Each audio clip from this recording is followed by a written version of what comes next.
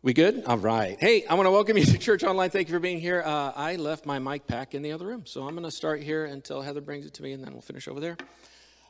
As we engage with Church Online and Church in person, I want to thank you for being here. It's a beautiful day to celebrate, and I am just forever grateful that we have these opportunities to connect with each other online and in person at the same time, because we believe that a church is a group of people committed to growing together in the same direction. And we can do that online, in person, midweek, or on Sunday. That'd be great. Yeah, I just need the packet. All right. Okay, now, Sarah, follow me over to there. Here we go.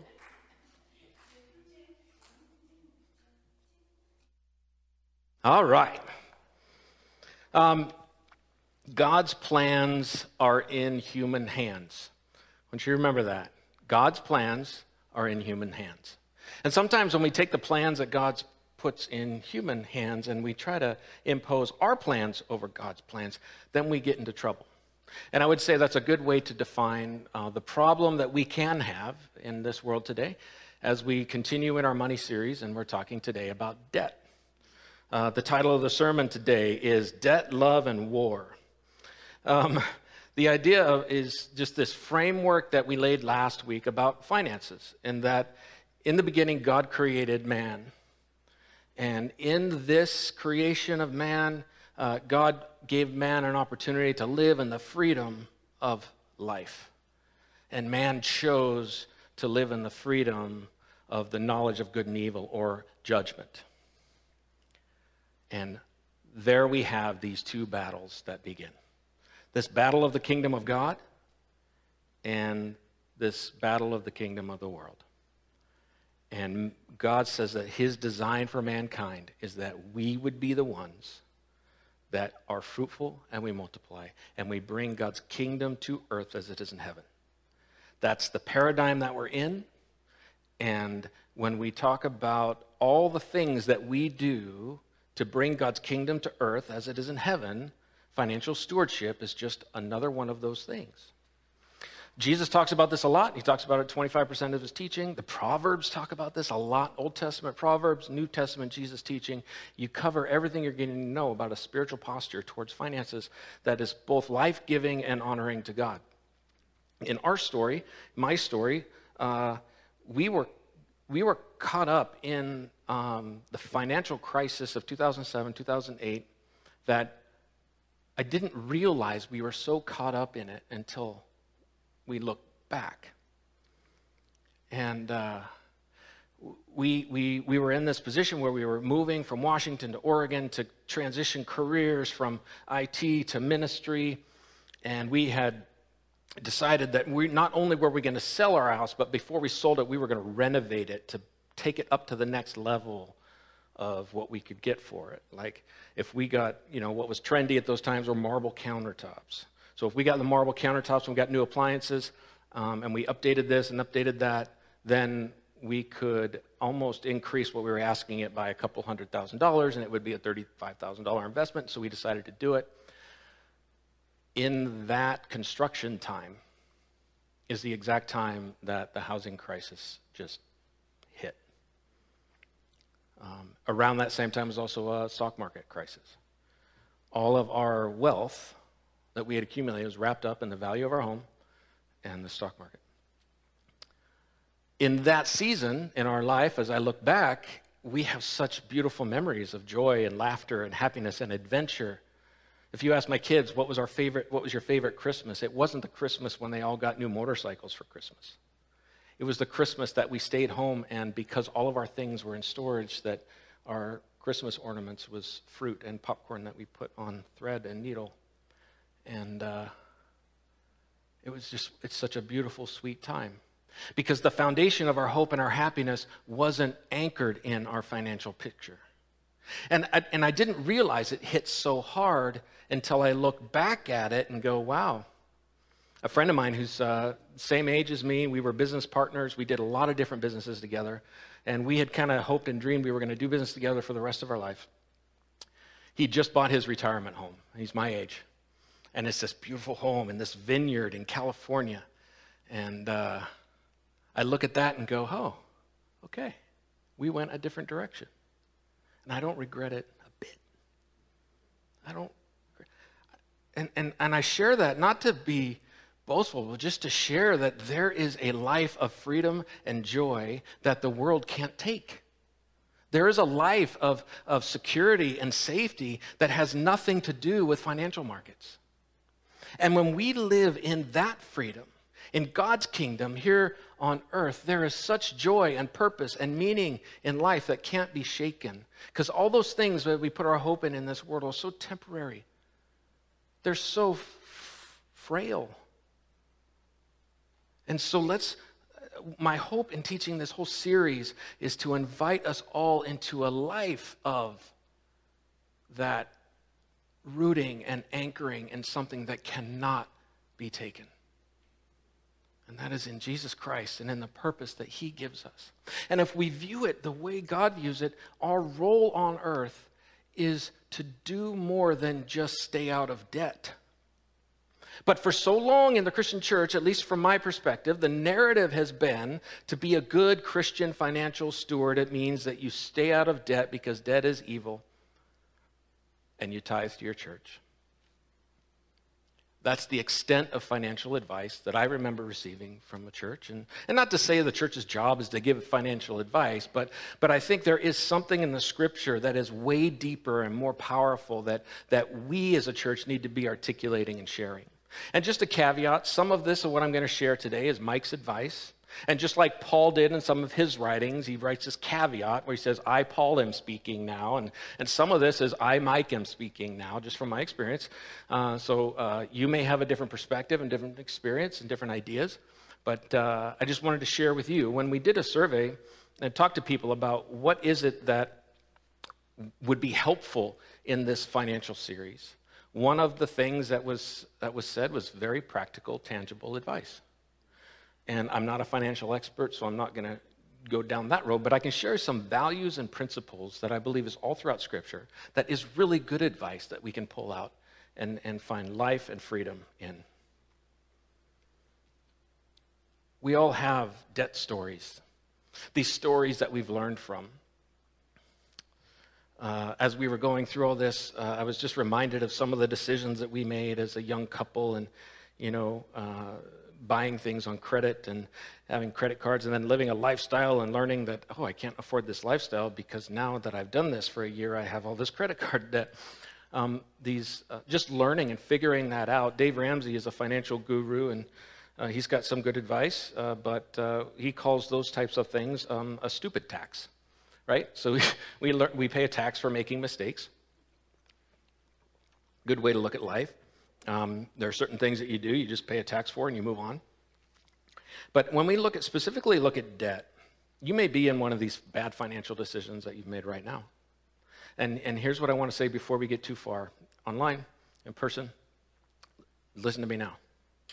If you are in a bad financial position because of a bad decision you've made, the answer is not to live in guilt and shame and hide and feel condemned. The answer is to move forward and treat it just like it's a project because your debt is not your identity. And if we take our debt, we claim it as our identity, we take our financial position and we put it on as our identity, we feel empty and we feel guilty and shameful if that identity isn't perfect. We can make mistakes and still be whole in the Lord. We can make mistakes and still be used for the kingdom of God. So the guilt and shame that comes with debt, let's crucify that first off in the name of Jesus. Let's just say that has no place in me, for there's no condemnation for those who are in Christ Jesus. You've made mistakes. You're going to have to pay the interest on it anyway. Just treat it like a project to get it done and get out of debt because it's not healthy financially, but it doesn't define you. It's not who you are. I never, ever, ever want anyone to interpret anything I say as condemnation. And this is something that's so raw to so many of us. It's so easy to hear as condemnation. Because in today's society, more than ever, it seems like debt is the way of life. The path to owning a home is a mortgage. The path for getting a degree or preparing yourself for a career in most of society is student loans. And for some people, the path to being able to get to work or get to school is a car loan. And it's the society is going more and more and more towards being a debt-based economy. And within the church, there's been these two narratives of finances, and I would argue that they're the exact same point, just on different sides. The goal seems to be zero. If the goal is zero, right? I read an article last week that said being debt-free is the new goal, as if you've accomplished something and you've arrived at zero. And what happens is you get two ways to navigate to stay at zero, and I would say they're the same strategy.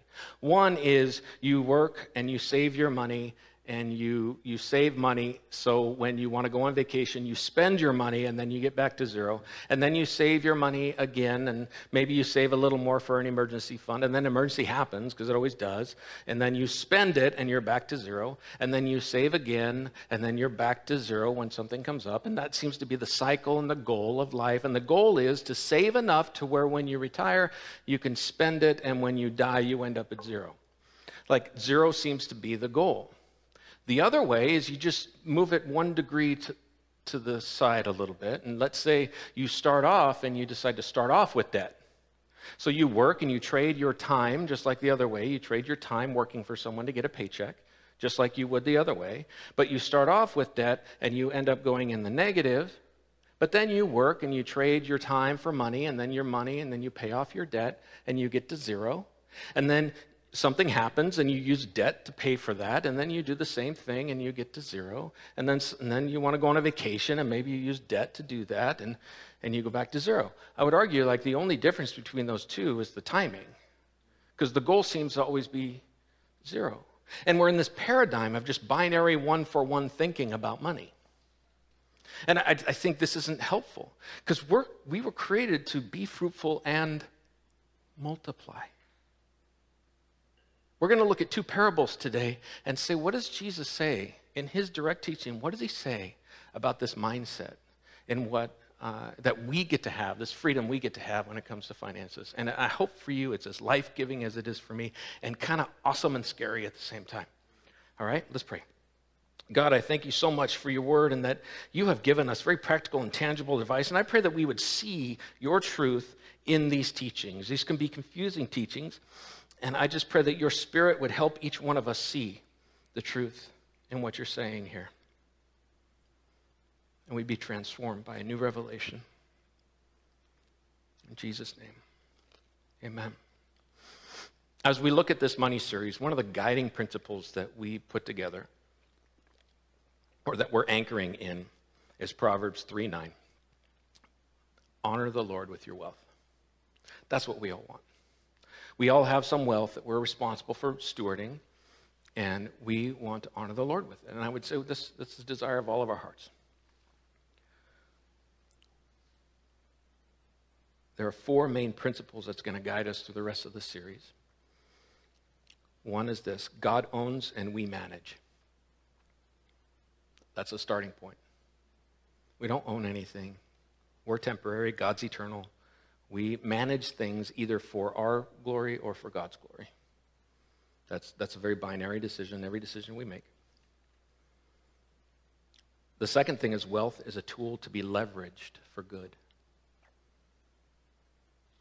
Wealth isn't a tool to be leveraged for our comfort and our peace, but it's to be leveraged for God's good, which we'll get to what that means as far as comfort and peace. The third point is that blessed people bless people. One of the reasons that the Jews wanted to be restored and their kingdom to be restored, it wasn't all selfish, is that they knew that they were God's people that were called to bless the nations. And they wanted that mantle to be God's people that blessed people. It's built into their faith. And the fourth point is this: that we trust God and not money. Debt, love, and war. We're going to be asking some big questions about debt today. Let's look at Luke chapter 16.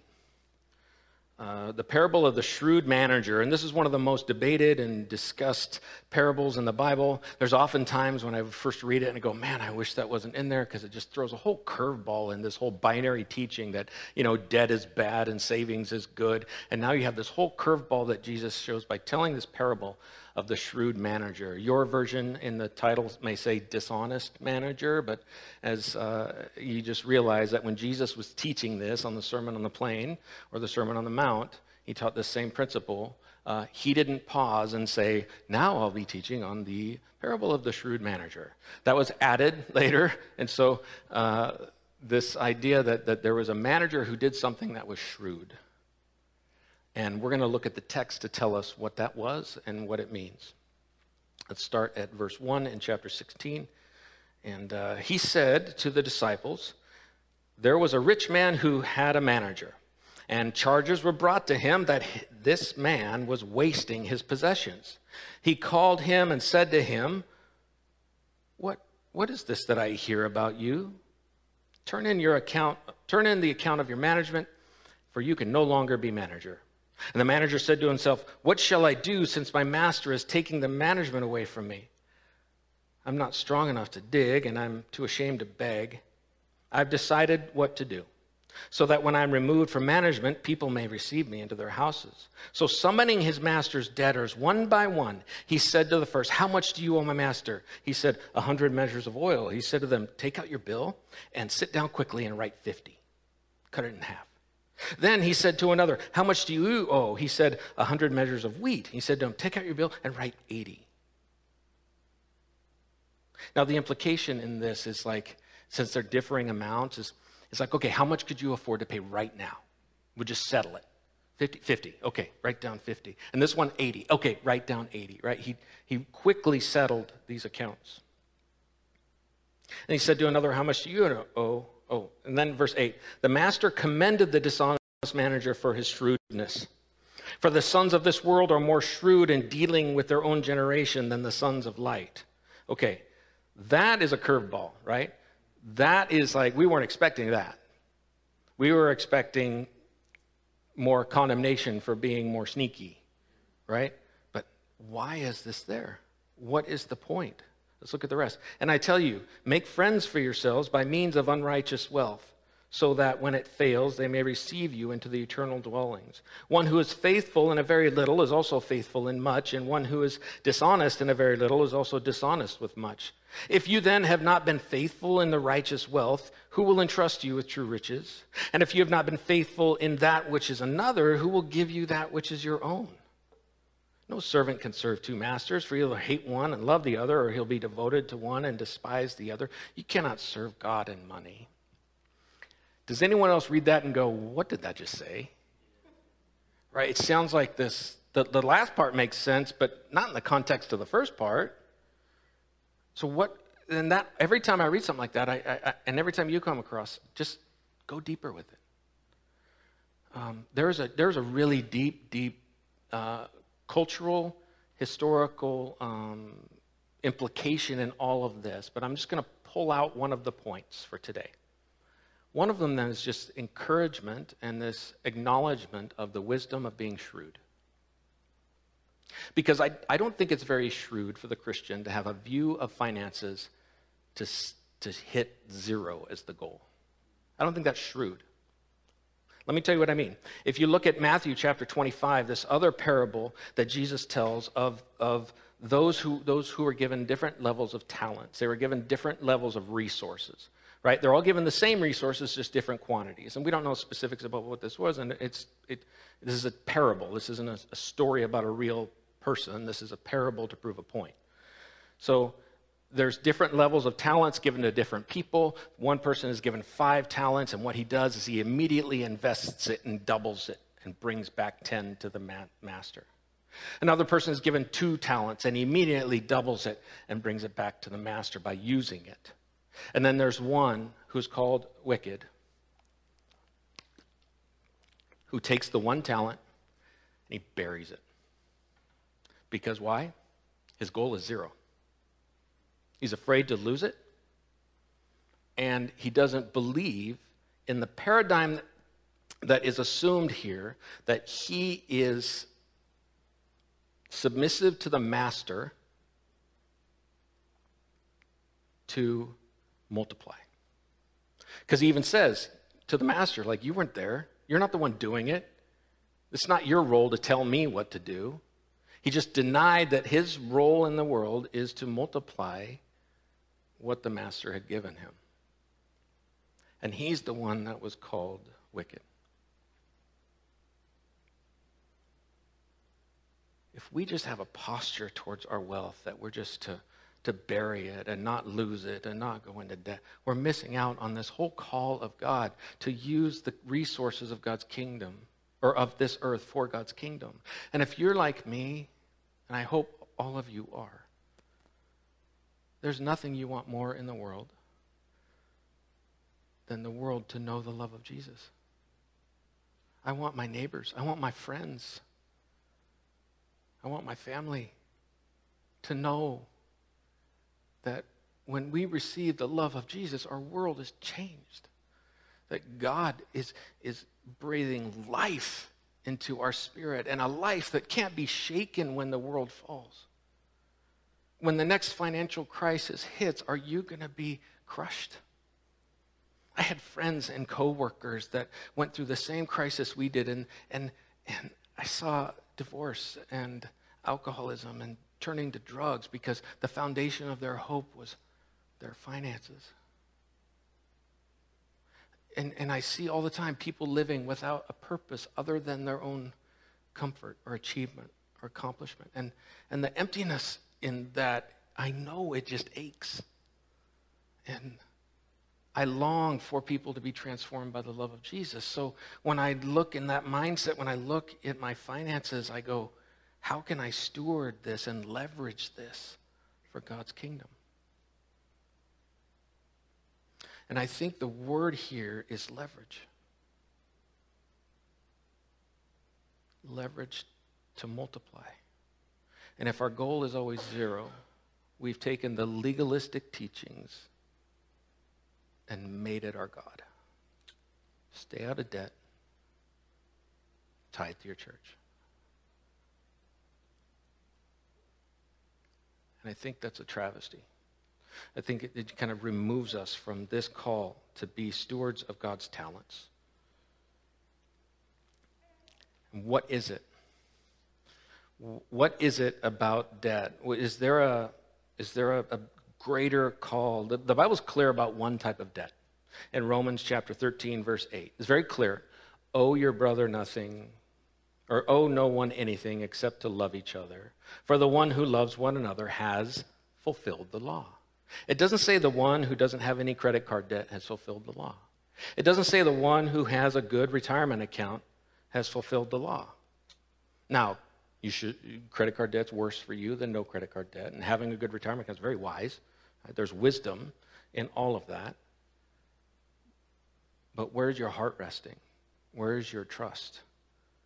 And what is your purpose? And I love the connection with debt and love, the love. Because when you walk around with a debt and you're carrying a debt, it's the first thing your heart goes to that you want to pay off. Like there's a debt and it weighs on you like a burden. And we all walk around with some debt that weighs on us like a burden. And when we get a paycheck, we pay our debt. When God provides, we pay our debt. God has provided love to you, and we owe a debt to one another to love one another. And there's nothing I desire more in the world than to see a world transformed by the love of Jesus.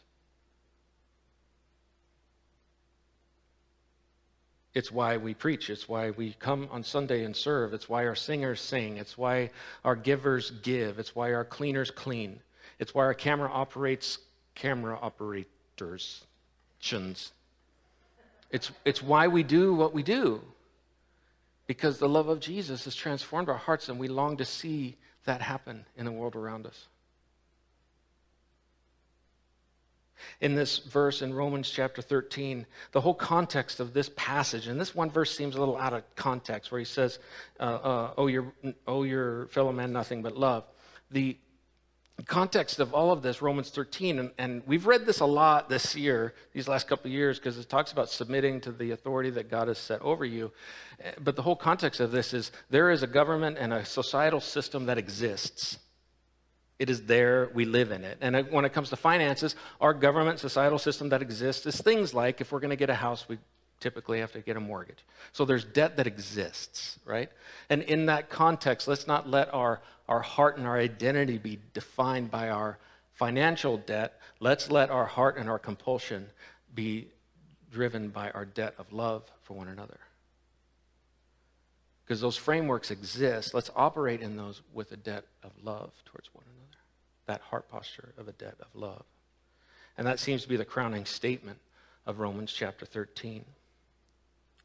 Now, I want to get really practical here because as we looked at this and we polled some people and thought, okay, and asked, like, what is it that would be helpful to hear in a series about finances and debt specifically? One question was, is debt a sin? Is debt a sin? Well, I think of it like this. It's like asking the question, is eating Captain Crunch for breakfast a sin? No. I wouldn't recommend it as a strategy for nutrition. Or your mouth will be chewed up like you ate razor blades. That's the tax that we pay for eating Captain Crunch. And sometimes it's worth paying the tax, especially Crunch Berries. Crunch Berries, you pay a fee, but it's worth it. But I'm going to be very nuanced about this because I believe the answer is nuanced. There's good debt and bad debt, but there's bad debt that could be good and good debt that could be bad. Does that provide clarity? Yeah. But the type of good debt that could be bad is, so good debt would be, like I said, like mortgage debt. And I use the term good loosely because if you can pay cash for something, it's usually better to do that. But good debt would be a mortgage to buy your home. And that is something, an investment. I know we view our home as an investment for generations to come. We want to have something to be a source of resources to care for us as we get older and also to pass on for generations. And that's a good thing. That's a noble thing. Proverbs talks about that, about the beauty of a family that leaves something for generations to come. That's good debt because it has a good godly purpose that advances his kingdom. Other good debt could be student debt. If you have student loans, that could be good debt. If you invest in yourself, Dave Ramsey says the best resource you have for investment is your income. And if you are investing in yourself so you can have an income, that's good. And if you can align that with something that is your passion, that you're excited about, that you love to do with your life, you've just reached that next level of stewardship where there's joy and peace and provision. Student debt can be good. And some debt that I could say isn't bad would be medical debt. A lot of people are carrying medical debt. Bad debt that could be good. Credit cards generally are bad debt. For some people, it's like playing with fire because you may not have the maturity and self-control and discipline that something like instant gratification for whatever you want can get you. And you should be very self-aware and avoid having credit cards. Like, that's good, that's bad. Luxuries above and beyond your means. Keeping up with the Joneses, portraying an image that isn't really the way God has gifted you. I believe that God designs and tells us what he has provided, or the way he wants us to live by the way he's provided for us. So there's hope and life in living within our means. We really get to enjoy that. And then mistaking, and it's not even mistaking. I think it's intentionally deceiving ourselves to call wants needs and needs wants. We all do that. The question of whether or not it's a sin, I've wrapped this in what we said about Romans 13. The thing about our debt system and financial system that I think is a sin That's a question for the predatory lenders, the politicians, and the business people of the world. They're the ones that are going to have to account for whether or not the way mortgages are calculated is a sin.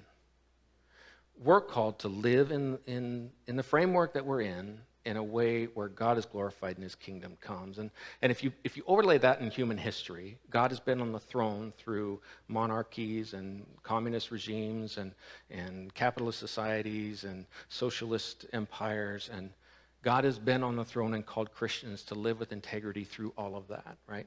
So whether or not it's a sin, that is a question for corrupt politicians, and because I would look at the way some of the terms and some of the things are structured and the way our mortgage system is structured, the fact that we even have medical debt, the ridiculous cost of education right now, to the fact where we have to do student loans, like that is all a sin at a level of the societal movements. Bible talks about these, about how there's principalities in the air. Like these are the evil things that are among us that we navigate.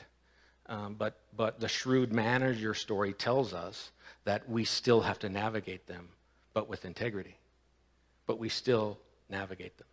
And so I don't think it's helpful to say that credit card debt's a sin because the interest rate's so high. It may be dumb, but the sin part is the system. You know what I mean? So we can be set free from that, right? We can make bad mistakes and be forgiven, and we all pay a stupid tax at some point. We make a decision, and it's a wrong, but then there's forgiveness and hope and restoration. Some good questions to ask about to help discern good and bad financial decisions is this. As you're facing a decision to take out any type of loan or to incur any debt, the question is, whose kingdom is this serving? Is this serving God's kingdom or mine? Am I doing this to try to please somebody, to please myself, to get, because I don't have a self-control or impulse control? That's a good question to ask. Another one is am I resorting to debt because I'm confusing a want and a need? You could say, I need a car to get to work, which could be a true statement, which is very different than I need a Tesla to get to work. Right? You see the difference? Here's a big one that I think I really am an advocate of. Am I too proud to ask for help? Is that why I'm incurring debt? Because I'm too proud to ask for help? There's a beautiful image that we get when the Holy Spirit descends upon the church, and the church is in all of its glory in Acts chapter 2. There's this image that we get, and this testimony of those who have land selling their land to provide for the needs of those who are in struggle. It's okay. It's my grandson. So awesome. Even at home, every time I talk, he talks back at me, so it's awesome. But am I too proud to ask for help? And I tell you, I have a friend who is very wealthy, and when we hit a financial hardship, I called him and asked him for help, and he helped me with joy. And he said to me, if I would have known you were struggling and you didn't ask me for help, I would be crushed. So it's okay to ask for help. It takes a strength and a courage to ask for help. And then the last thing is probably the most important. Before taking on debt, ask, have you really prayed about this? Prayer does a few things. One, if you need a miracle, you ask God for a miracle because he's the only one that does miracles. And he does, and he will, and he has. Like we have story after story, even our own family where God has provided. And sometimes God says, I want you to know that this is me and not a coincidence. And he provides to the penny. Like he's done that in our life. And you just can't chalk it up to coincidence. And it's beautiful. But it also helps you discern, is this a want or a need? Prayer. I love what Randy Alcorn says. It says, nothing is a good deal if you can't afford it. And on the flip side, just because you can afford it, it doesn't mean God wants you to have it. Here's some other practical questions that came up. Do I pay off debt before I give to the church? I'll just tell you the decisions that we made before we were in ministry, and we've kind of stuck to that, is this is a very logical question when you're thinking about where to put money, and there's different philosophies on this.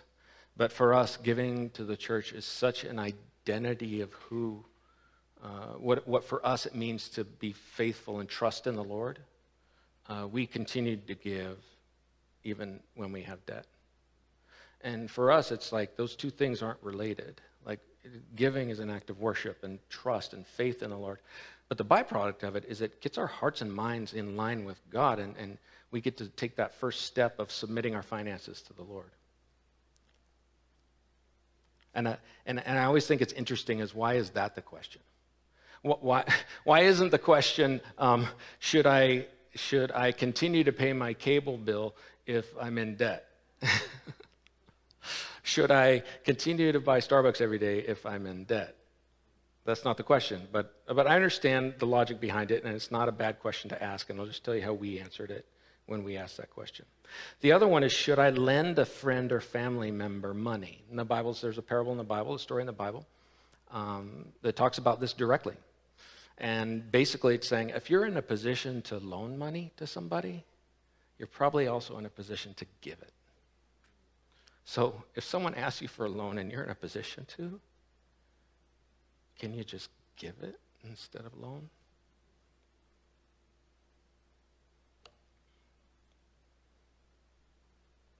On the flip side, if you're not in a position to give it, you might not be in a position to loan it.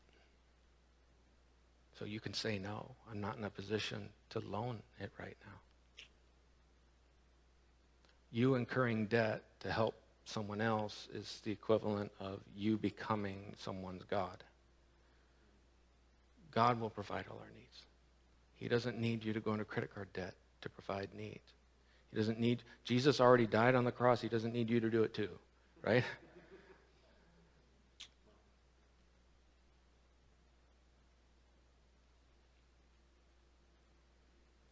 So some of the advice that I've read and lived is just some quick, let's just do kind of bullet here, some quick ways to get out of debt. 1, pray. 2, ask for help before you borrow more. 3, change your lifestyle so you can quit borrowing.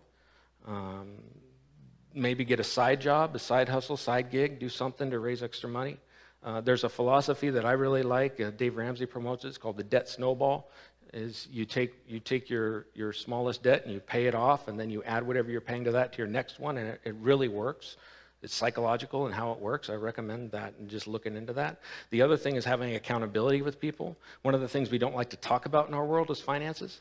It requires a level of transparency and vulnerability. I would say find someone who you trust and tell them your budget. Or tell them you don't have a budget and you need help making a budget. Like, bring light to it so it's not in the darkness. And the last thing is, if you haven't, start a budget. Right? Just practical tips that maybe you probably know are good, but let me nudge you. These are really good things to do. Okay, you remember the top 4 things. God owns, we manage. Wealth is a tool to be leveraged for good. Blessed people bless people. And trust God, not money. When we transform our hearts into living as if we are God's people for God's purpose, living out God's kingdom to bring his kingdom to earth as it is in heaven, as is laid out in the creation story, as Jesus teaches over and over again when he starts talking about the letter of the law, and he says, there's a spirit of the law behind that I'm calling you to. To the person who's striving to not murder, like, that's a strange one to use, but like, I don't know if anyone's walking around going, man, I'm having a hard time not murdering today. Do we have murder support groups, Murderers Anonymous? Like, yeah, no? Anyway, but Jesus is saying, wait, there's a deeper thing there. If your heart posture towards someone is anger and condemnation, you've committed the sin. And so the idea of finances is the same. There's a deeper thing here. in how do you view yourself in the world? Do you believe that God gives us advice for finances to make us wealthy? For our own retirement and comfort? Or do you believe that God gives us advice so we can multiply for his kingdom on earth as it is in heaven? That is the heart posture I'm inviting you to consider. And if you already have that, some of you already have that, and you're an inspiration. You're an inspiration to all of us who are constantly striving to live for God's kingdom more than we are for this world. And when you slip into living for the world, remember, Jesus died on the cross so you can be forgiven and restore yourself to be restored to righteousness. So living in this place of Christian guilt and condemnation is not where Jesus wants us to be. He invites us to freedom. And if you are someone who's like, you're generous, you've been a good steward for your life, some of us have more conservative postures towards this attitude. You can have a very conservative posture towards this kingdom mindset, and God will use that. Some people have a more risk-friendly posture towards this, and I believe that's the way God's wired each one of us to be different for different reasons and different purposes. So we're not comparing to one another, but we're looking at our whole entire financial existence as something that we are responsible to steward for God's kingdom.